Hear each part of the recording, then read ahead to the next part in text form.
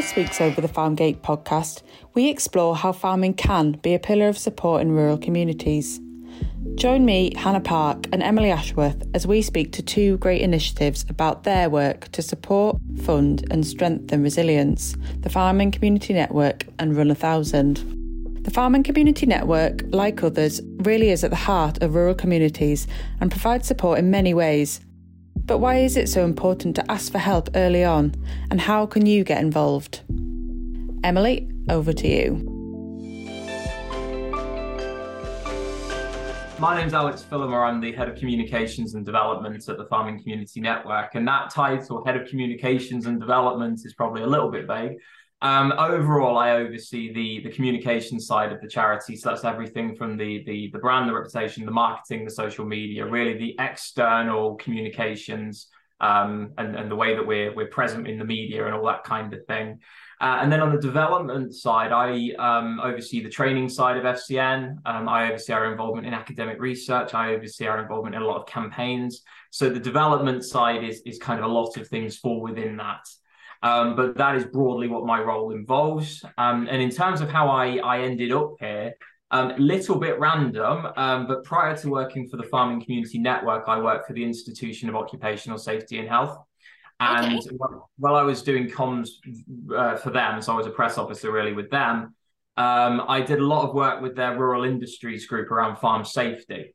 And then this role came up at FCN, although at the time it was a marketing manager position, so my role's changed since I joined. But I applied for the marketing manager position back in 2020 and got that job and been with FCN since. So what's your background? Are you from farming? You have no idea. You had no idea about farming previous to this. What's the story there? So I'm not from a farming background, and when I joined FCN, I guess I did have a bit of imposter syndrome there because I did very much feel like I was a fish out of water, thrown in at the deep end. How can you possibly do the communications and marketing for a farming charity when you know so little about farming? But actually, interestingly, I now do I increasingly view that as a bit of a strength because when I'm at agricultural events and shows, I was at LAMA just a couple of weeks ago. But I do tend to find that there's this big push to get more people into farming who are from non-backgrounds. And I think that's really important that we do that. I think it's important that ag is seen as an industry where there's lots of opportunities beyond farming. Obviously, farming is incredibly important, but all the other roles in agriculture, marketing, sales, the list is endless. And I think making the industry more attractive to people requires more people such as myself who are from non-ag backgrounds to actually have a route in. So that's something I'm very passionate about, and I'm learning every day. I certainly don't know everything or don't know much at all, but I welcome the opportunity to continue to improve my knowledge.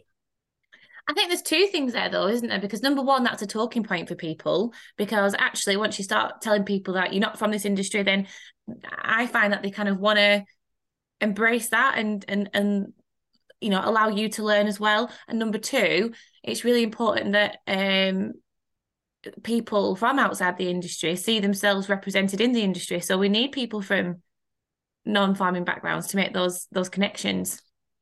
Exactly. I believe that's the case, and I'm very passionate about bridging the divide between urban and rural. So even with the time that I've been within FCN, it becomes very apparent that a lot of people in more urban environments who aren't born into farming backgrounds, they don't have much exposure to farming or food production, and perhaps their only exposure is going to the supermarket once a week, in which case they're getting a very, very sort of specific view of agriculture and what it involves, and their understanding of what meat is worth and what vegetables is worth, etc., is dictated by the supermarket. So I think a lot of people don't get the opportunity to go on to farm, and so I think it's about sort of embracing the public and helping to educate the public in a way.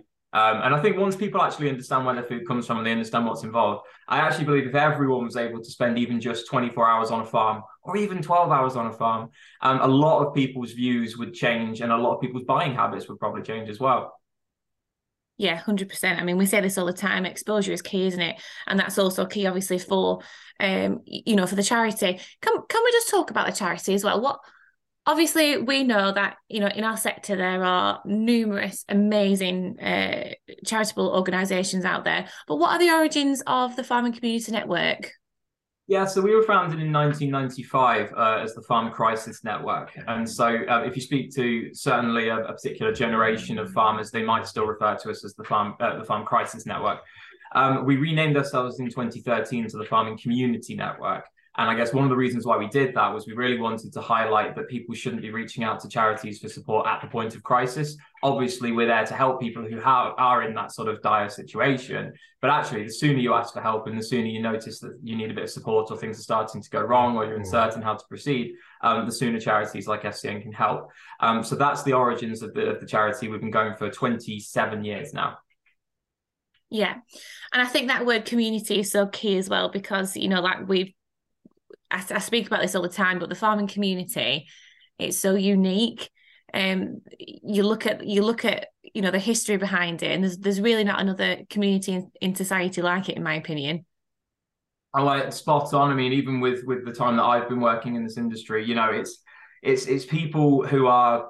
First of all, I mean, I think it's about recognizing that farming isn't so much a profession as it's a way of life. So it is people with a lot of professionalism involved in it. Yeah. I also think people need to kind of who are kind of from the outside looking in need to understand actually how challenging farming is, not just in relation to the obvious challenges such as, you know, the difficult weather or the long working hours and the often isolated working, which obviously are challenges, but actually the amount of expertise and knowledge that farmers need to have. So farmers are often, you know, they're also accountants and they're engineers and they're mechanics and they're, you know, they're soil specialists and they're scientists, you know, in their own rights. There's a lot of skill required to do farming, and I actually think that schools perhaps could play a bit of a more of a role in highlighting that farming is a very skilled occupation.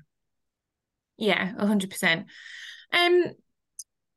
Let's talk about then, you know, how things have changed, because we obviously now live in an age of social media. Like, we're really quite, we're more open than we've ever been before. We've also just obviously come through, you know, one of the most memorable crises in history, going through COVID and the pandemic. So we've all been through a lot, but we're all a lot more open about talking. However, you know, like you say, farming is a lifestyle. You can become so embedded in it that actually you could probably not talk to somebody for a very long time and not even notice it. Have things changed in farming? Is it easier for people to talk, do you think? Or do you think there's still quite a stigma about, you know, letting somebody know that actually you're not doing very well? So it's a really interesting question, because I think logically you would assume that with the age of social media, with people having more opportunities to reach out, with, you know, celebrities talking about mental health and music talking about mental health and all these different mediums trying to normalize that conversation, you would think, okay, so we have done that now, right? Job's done. I think in reality, there is still challenges in agriculture. It's always interesting to me when I'm speaking to younger farmers who are perhaps in their 20s, and I say to them, would you guys feel comfortable talking about how you're feeling and opening up? And quite often they say no. And that's more probably the young lads than it is the young women. But I do still find that there is still some of that stigma there. And so when I was at an agricultural show a couple of weeks ago, I did mention in follow on to that, I said, well, why wouldn't you? Know what's stopping you from sort of opening up and talking? Because you're a young person, you're being surrounded by these sorts of conversations in your sort of everyday now. So what is preventing you? And actually, one of these lads said that he would want to talk, but his own father would sort of say to him, grow up, stop being so woke, stop being a snowflake and all that kind of stuff. So I still think there's perhaps in some instances, I don't want to generalize, but I think in some instances there's that generational gap still, where even if you've got the youngsters who are perhaps talking more about mental health, some of the older generation perhaps still on quite at the same level. And if they're not willing to talk, then you can understand why the children perhaps become a bit more reserved about talking as well. So I do think there has been progress made. I do think on social media, we see a lot more kind of mental health ambassadors campaigning. We within FCN do see, you know, we're quite often tagged in sort of posts about mental health awareness and people talking. So that's good from that perspective. But I do think there's still work to be done. Yeah, and I think that generational aspect of it is really interesting, because, you know, you can see how it's all a domino effect, isn't it? You can see what era they've been brought up in, and you can see how they're looking at our generation now thinking, blooming heck, like, I don't know I don't know why they all can't just crack on, but we've got to somewhere break the cycle. And also it's a realization, isn't it, of actually there's different pressures now coming from different places, and we're all expected to do so much, and there's such unique pressures in farming that I don't know how we break that cycle, but I guess just by having these sorts of conversations and opening ourselves up to it will help. But yeah, it's a really tough thing to crack, I think, breaking those generational habits. I think you're right. I think one thing that we try and do within SCN is that we kind of know that some people will sort of tune out if they hear the words mental health. The argument has perhaps been done to death a little bit. And we all know that mental ill health doesn't happen in isolation. So generally speaking, people aren't going to be experiencing mental ill health out of nowhere. It will be because of stresses in their lives. It could be financial, it could be family, it could be animal welfare, it could be all sorts of things causing those pressures. So one thing that we try to do is we try to think beyond mental health and think about general well-being, because well-being is different for all of us, and we all have our own ways of feeling well within ourselves. We try to focus on the physical side of things as well as the mental health side of things, because if you're in good physical health, it obviously impacts your mental health positively as well. And we're also trying to change the way that we're communicating a little bit. So this year at Lama Show, for example, we moved away from just having a stand where people can come over and talk to us if they want to know a bit more about our charity. And we were actually doing some really proactive sort of panel discussions around what makes people proud of agriculture in this country and what makes us world leading.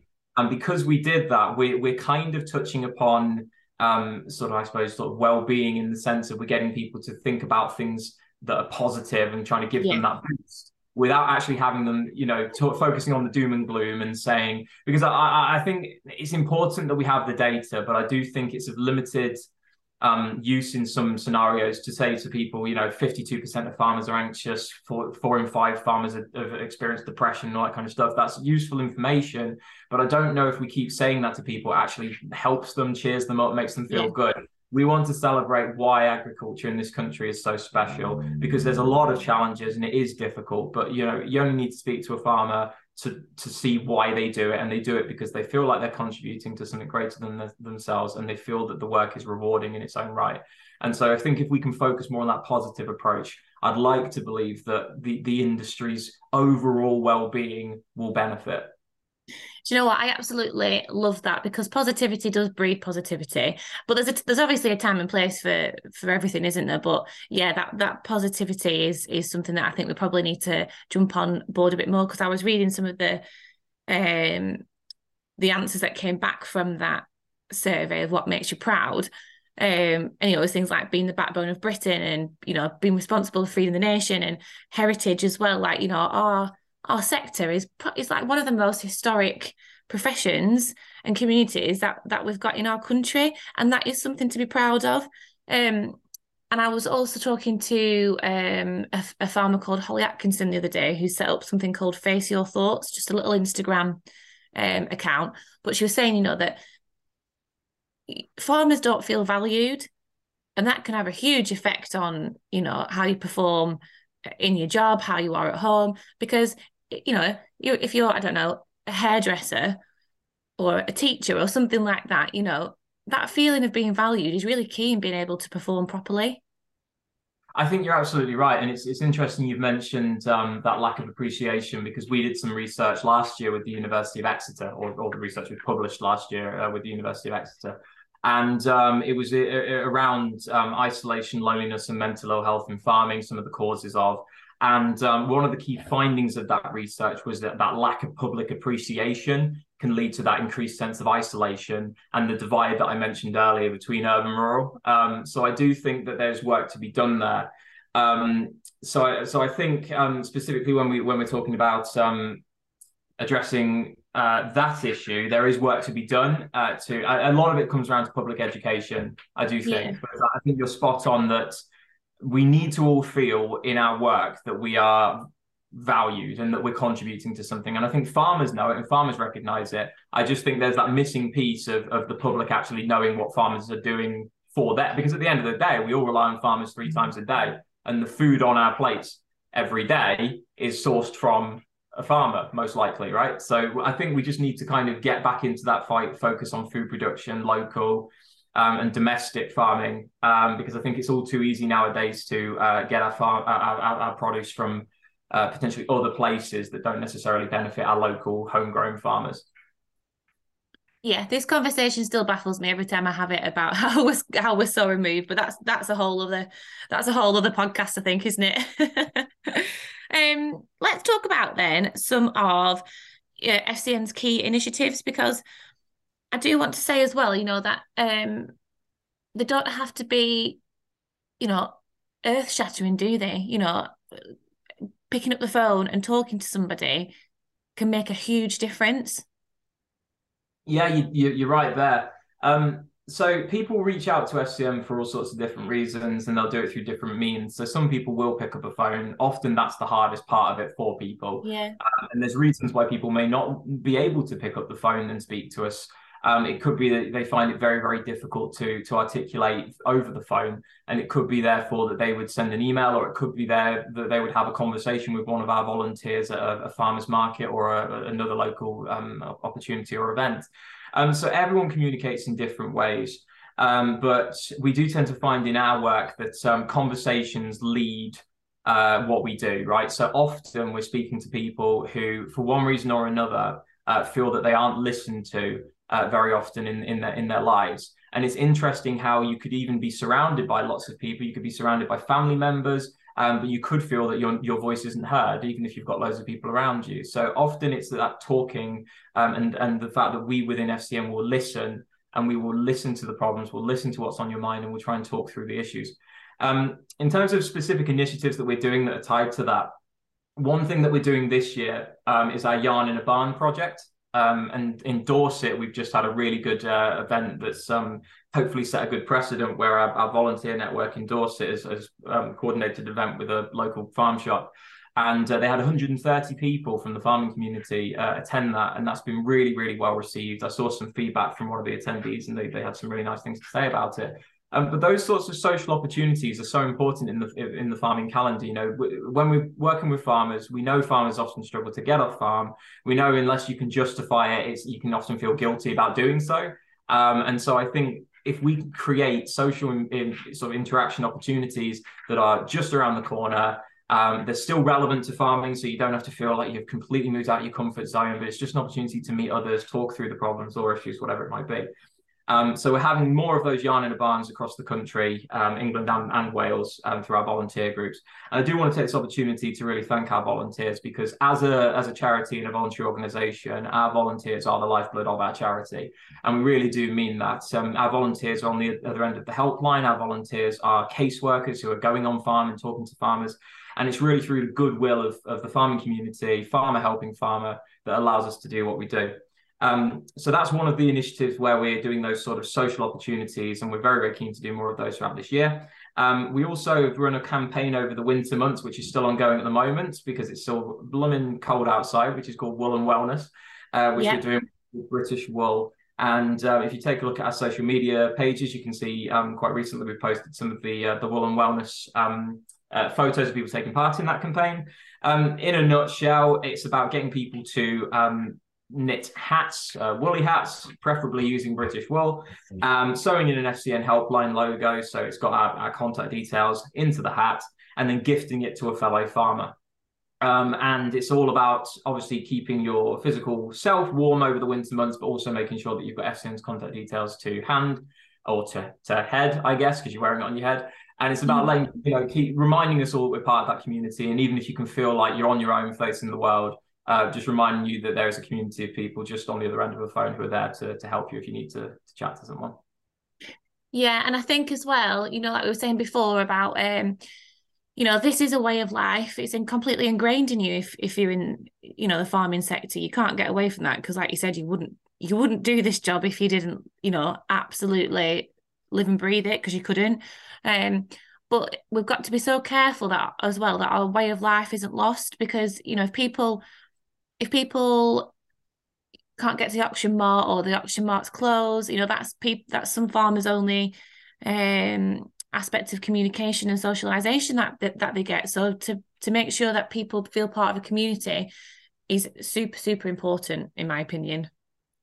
I would completely agree with you, and we do increasingly focus on. I mean, it sounds a bit sort of marketing-y, but we are the farming community network, and I think all three of those words are really, really, part of what we are. So obviously, farming, we're here for people in farming and the wider sort of supply chain and allied industries.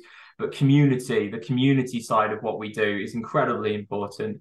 And as you say, I think some of that community can be lost. And I think during COVID, I think a lot of farmers were lacking those social opportunities they would normally have with the agricultural shows and events that would typically be in the calendar. What we have seen on the plus side, though, is since shows and events have been taking place for the last year again, numbers have been very, very high at these events. And we've heard great feedback from the events organizers saying they've been some of the most sort of well-attended versions of these shows that have been run. So I actually think it's really good that there is still that strong demand for the agricultural shows.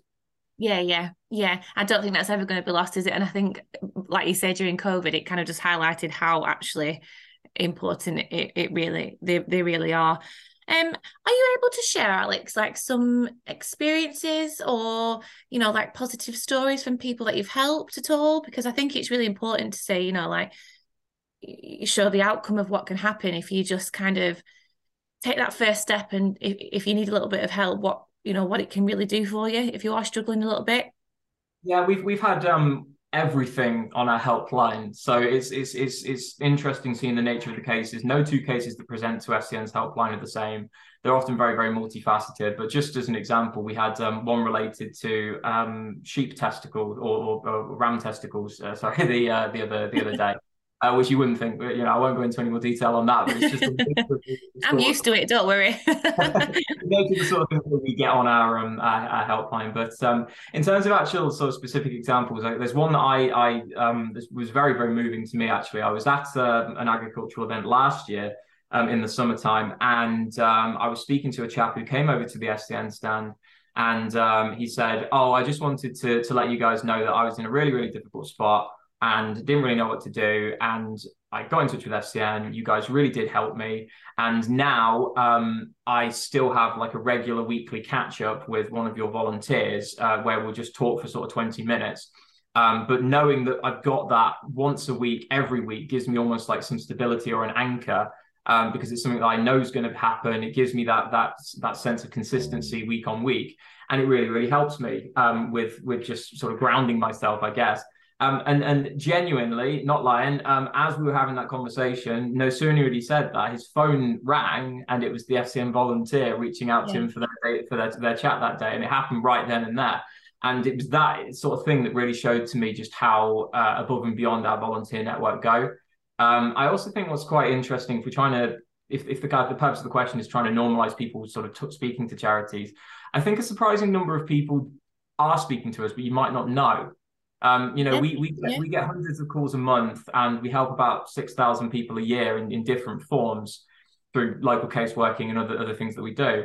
And I think actually you might, even though, like I mentioned earlier, you might find that feel that you're alone in the world and that no one else is going through what you're going through, and no one else has got those issues, and perhaps no one can help you. Your neighbour might well be being supported by an FCN volunteer, or increasingly we're finding that when we're going to agricultural events, we actually often have like 6 or 7 FCN volunteers there on the day, working in the different companies that are actually sort of presenting at the shows or have got stands at the shows. So we've got such a good network of people across the industry that you wouldn't have to go far to find an FCN volunteer.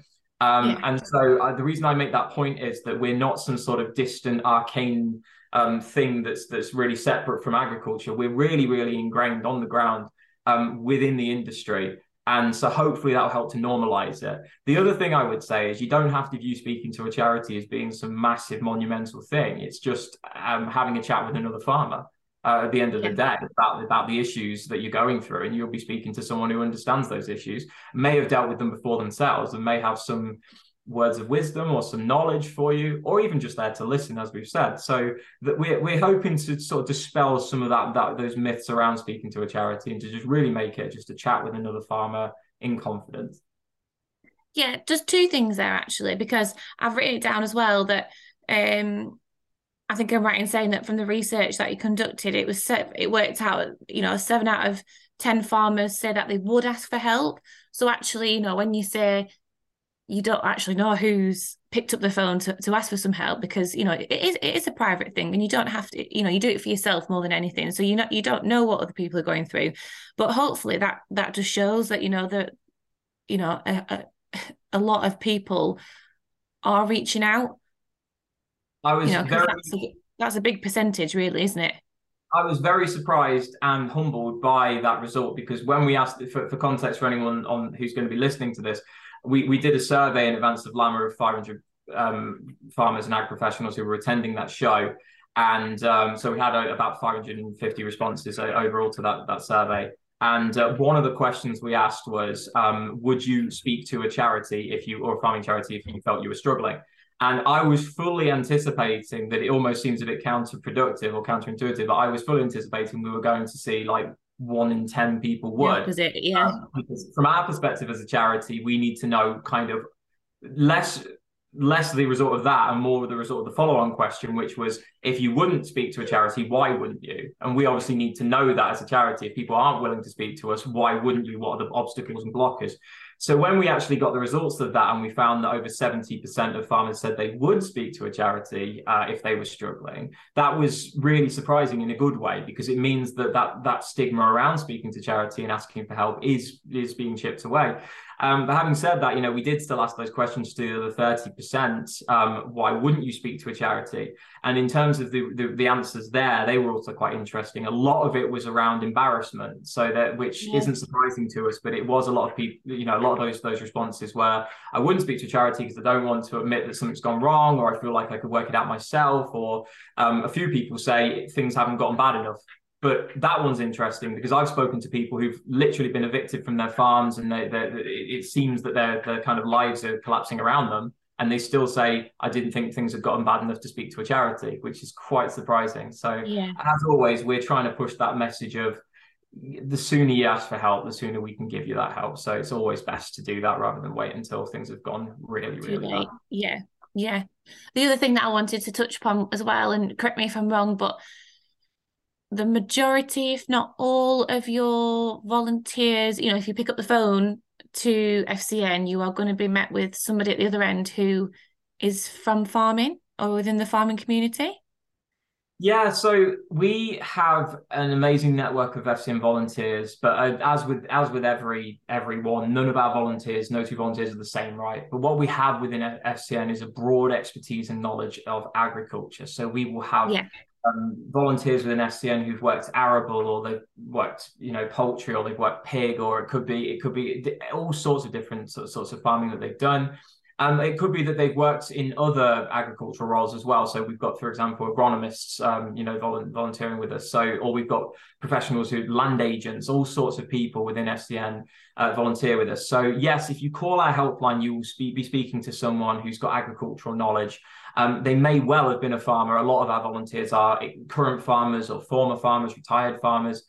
But it's broader than that. It is people who've worked in all sorts of roles supporting the farming community in different positions. And I think that's really valuable as well, because obviously farmers are working with so many other different stakeholders that we have that knowledge and expertise in the charity. And our volunteer network is amazing for providing that. And I think what I was going to say, just to follow on, is that, if you are struggling with something, then it's and you're in farming, you want to speak to somebody who that kind of understands the turmoil that you're going through, because as we keep mentioning, the pressures can be unique and the job is unique, and to know that somebody is kind of on your wavelength is always going to be a road into being able to open up more. Absolutely, completely agree with that. I think, farmers can instantly suss out if someone doesn't know what they're talking about. And I think a lot of the issues presenting to our helpline are so farmer specific that it's no disrespect to anyone else, because there's so many charities doing such amazing work. But if you don't know much about farming, you would probably find it very, very difficult to answer some of these inquiries that we get, or to really understand the pressures that person might be under. Beyond a surface level. But I also wanted to highlight, of course, that as well as the helpline, which is a really vital part of what we do within FCN, our local caseworking team also do incredible work as well. So they're the ones who will actually come to the farm. They will sit around the farm table. They'll talk to the farm family units. They'll talk through the problems that the business might be experiencing. And there's very much that local casework sort of part of the charity that's really, really important as well. And as an example of there where we've helped someone, we were supporting someone whose husband had dementia and he'd gone into a care home, and he was the main farmer on the farm. And so she was left on her own on the farm, not really knowing what to prioritize, not really knowing what to do. And a couple of our volunteers went out to her farm, walked around the farm with her, talked to her about all these sort of issues she was having and the things she might want to prioritize or think about. And she found that incredibly valuable. So as much as there being that helpline, which is super useful, but it's also about the local caseworking support as well. Obviously, if our advice across the board from anybody would be that if you are struggling, obviously, just try and take that first step into getting help before it kind of, snowballs, and then you're in a position where you really think that it's got too much for you to be able to handle. Let's just, make sure that we don't see anybody reach that point.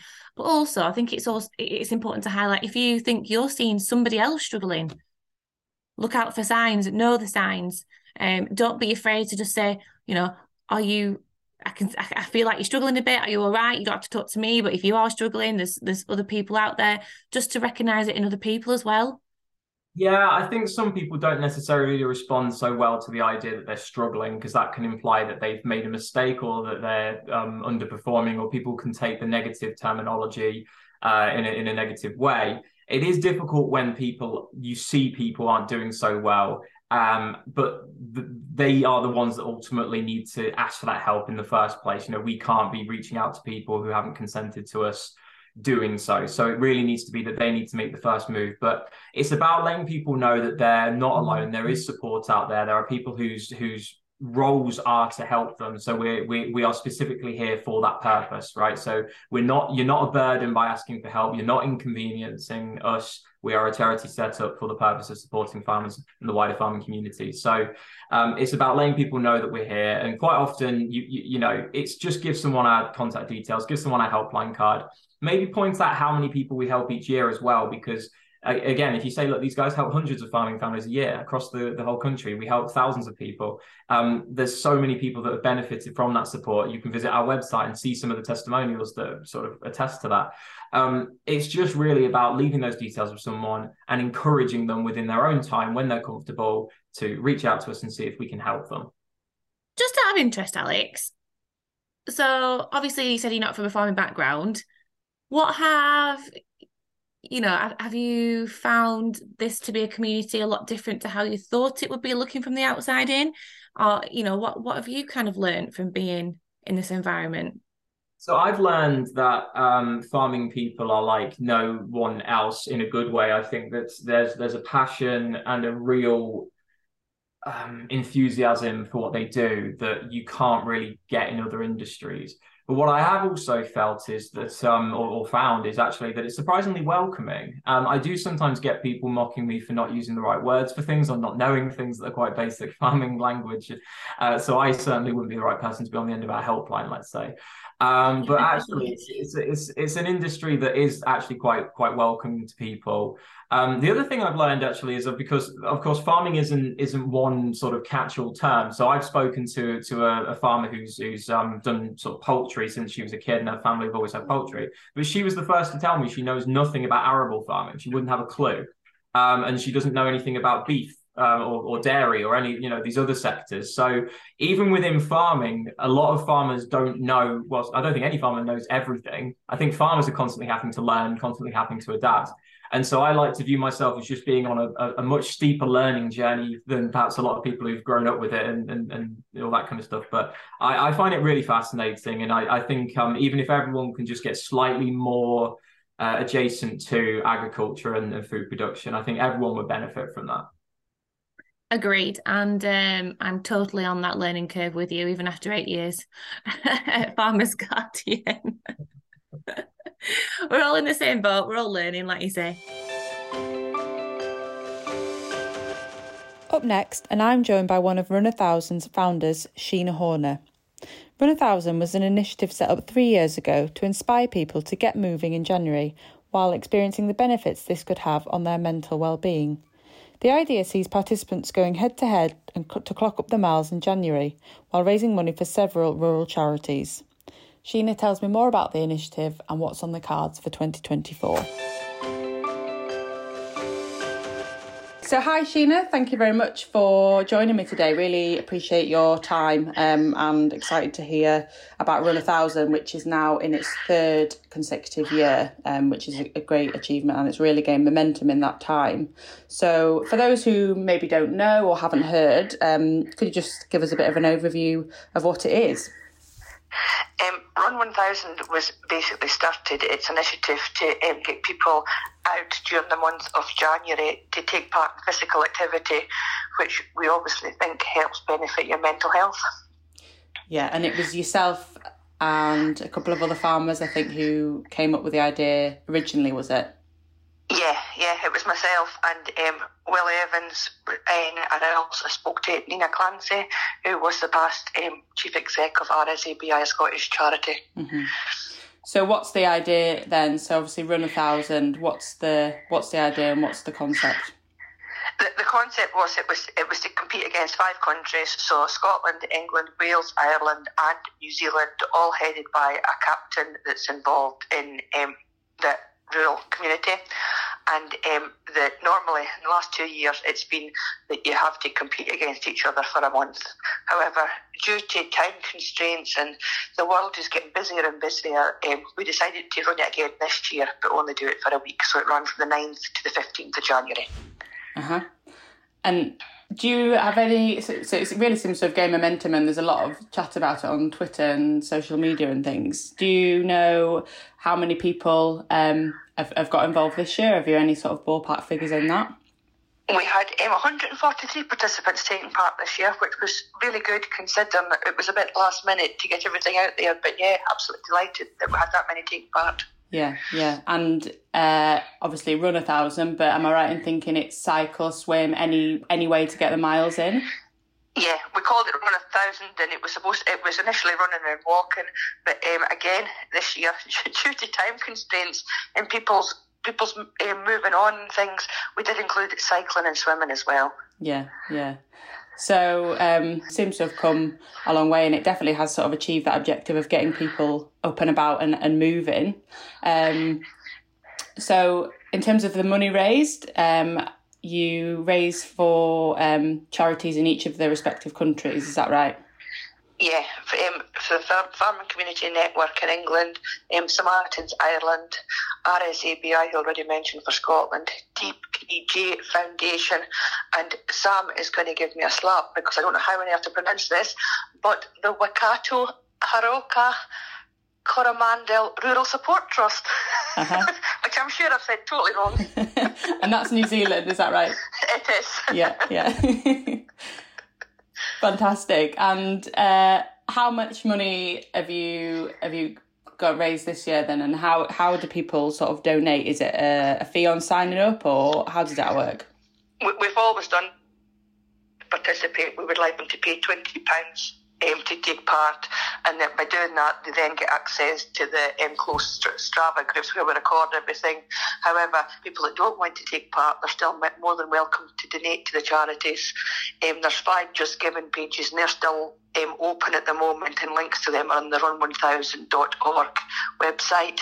And I think currently we're sitting at £4,543 raised today. Fantastic. For the 5 charities. Fantastic, yeah. But absolutely brilliant, yeah, and what a great way to do it as well, in terms of getting people moving alongside raising the money. Yeah, and it's just that it's camaraderie as well. There seems to be, when we do it, everybody's talking to one another, cheering each other on. There's the banter between the 5 countries, and it's just really great to see. And some amazing photographs as well get posted. Yeah. And the sort of the reason behind the charities chosen, just talk to me a bit about that and why you chose those particular charities in those countries. It's entirely up to the captains. They decide which charity to choose. Mm-hmm. But it's ones that basically we know that people can turn to in the rural community. There's people there to speak to that'll help them when they're struggling. Mm-hmm. Mm-hmm. So yeah, just sort of raising that awareness as well, isn't it? As sort of having a bit of fun, but also an important charity and message to raise. It is. So the competition is a competition. So who sort of crowned the winner this year? Emma Sullivan did it again with Team Wales. She won the first year. The baton passed to England last year, but Wales, they retained the crown. But I mean, they had a fantastic sign-up. They had so many on their team, and it was just fantastic to see. And even though it's only running for a week, they still hit their 1,000 miles by the Saturday with 1 day left to go. Yeah. Oh, fantastic! So they'd reached the finish line before the end of the competition. Yeah.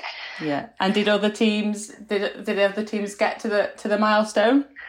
No, none of us reached it. We were all very close, but no, none of us were there. But yeah, it's obviously the competition element's there, but it's more about the actual camaraderie and getting involved. That's what it is. Yeah, I mean, it's a bit of fun at the end of the day, and it's great banter trying to compete and get people out to do those extra miles. But at the end of the day, it's just getting people to get out, take part in physical activity, and raise the awareness of rural mental health. Exactly, yeah. And are there any individuals in particular who really pushed the boat out in terms of getting those miles in and really, did a lot for their team? Well, we had 2 absolute stars, so they were very close. But there was a gentleman in Wales that managed to hit 132 miles, and then we had another gentleman in Team England who wasn't far behind him. I think he did 104, but he actually had 2 hip replacements, which was absolutely phenomenal. That he still managed to get out there and get those miles in. My goodness, yeah, that's impressive. And this is just in the space of a week. Just to stress, like this is people have done that distance in just under the week. Yeah, which is absolutely amazing. I think. I mean, I managed 30 odd miles myself, so I don't know how on earth they did it. No, but fantastic. So yeah, I mean, you must be proud of how far it's come, and hopefully it's set in stone now for years to come. It's in the calendar. It's a January thing, and I think hopefully it's it's something we can look forward to for years to come. Yeah, hopefully. As I say, we hopefully will try and return it to the months in 2024. It just takes an awful lot of time to get involved, and we're speaking to a few people at the moment to see maybe we can develop an app to make it all easier to record everything and make life easier for the captains, and it means an awful lot less spreadsheets for me. Yeah. Yeah. There's always that behind the scenes work. I think people are just doing it on Strava now, are they? It is, yeah, because into Strava, and then I have to go into each one and get all the long lists and put everything into a spreadsheet and tally it all up. Yeah. So, yeah, a bit of paperwork on your side to do at the moment. Yeah, but it's worth it. Yeah, no, exactly. Fantastic. Well, I'll say thank you very much, and thank you for your time, and that's great. Thanks very much, Hannah. Thanks very much to Sheena and to Alex for joining us this week. You can read more about the fantastic work that other individuals and organisations are doing to support, fund, as well as strengthen resilience in this week's Farmers Guardian magazine. Don't forget, you can also subscribe to Over the Farm Gate podcast so that you never miss an episode.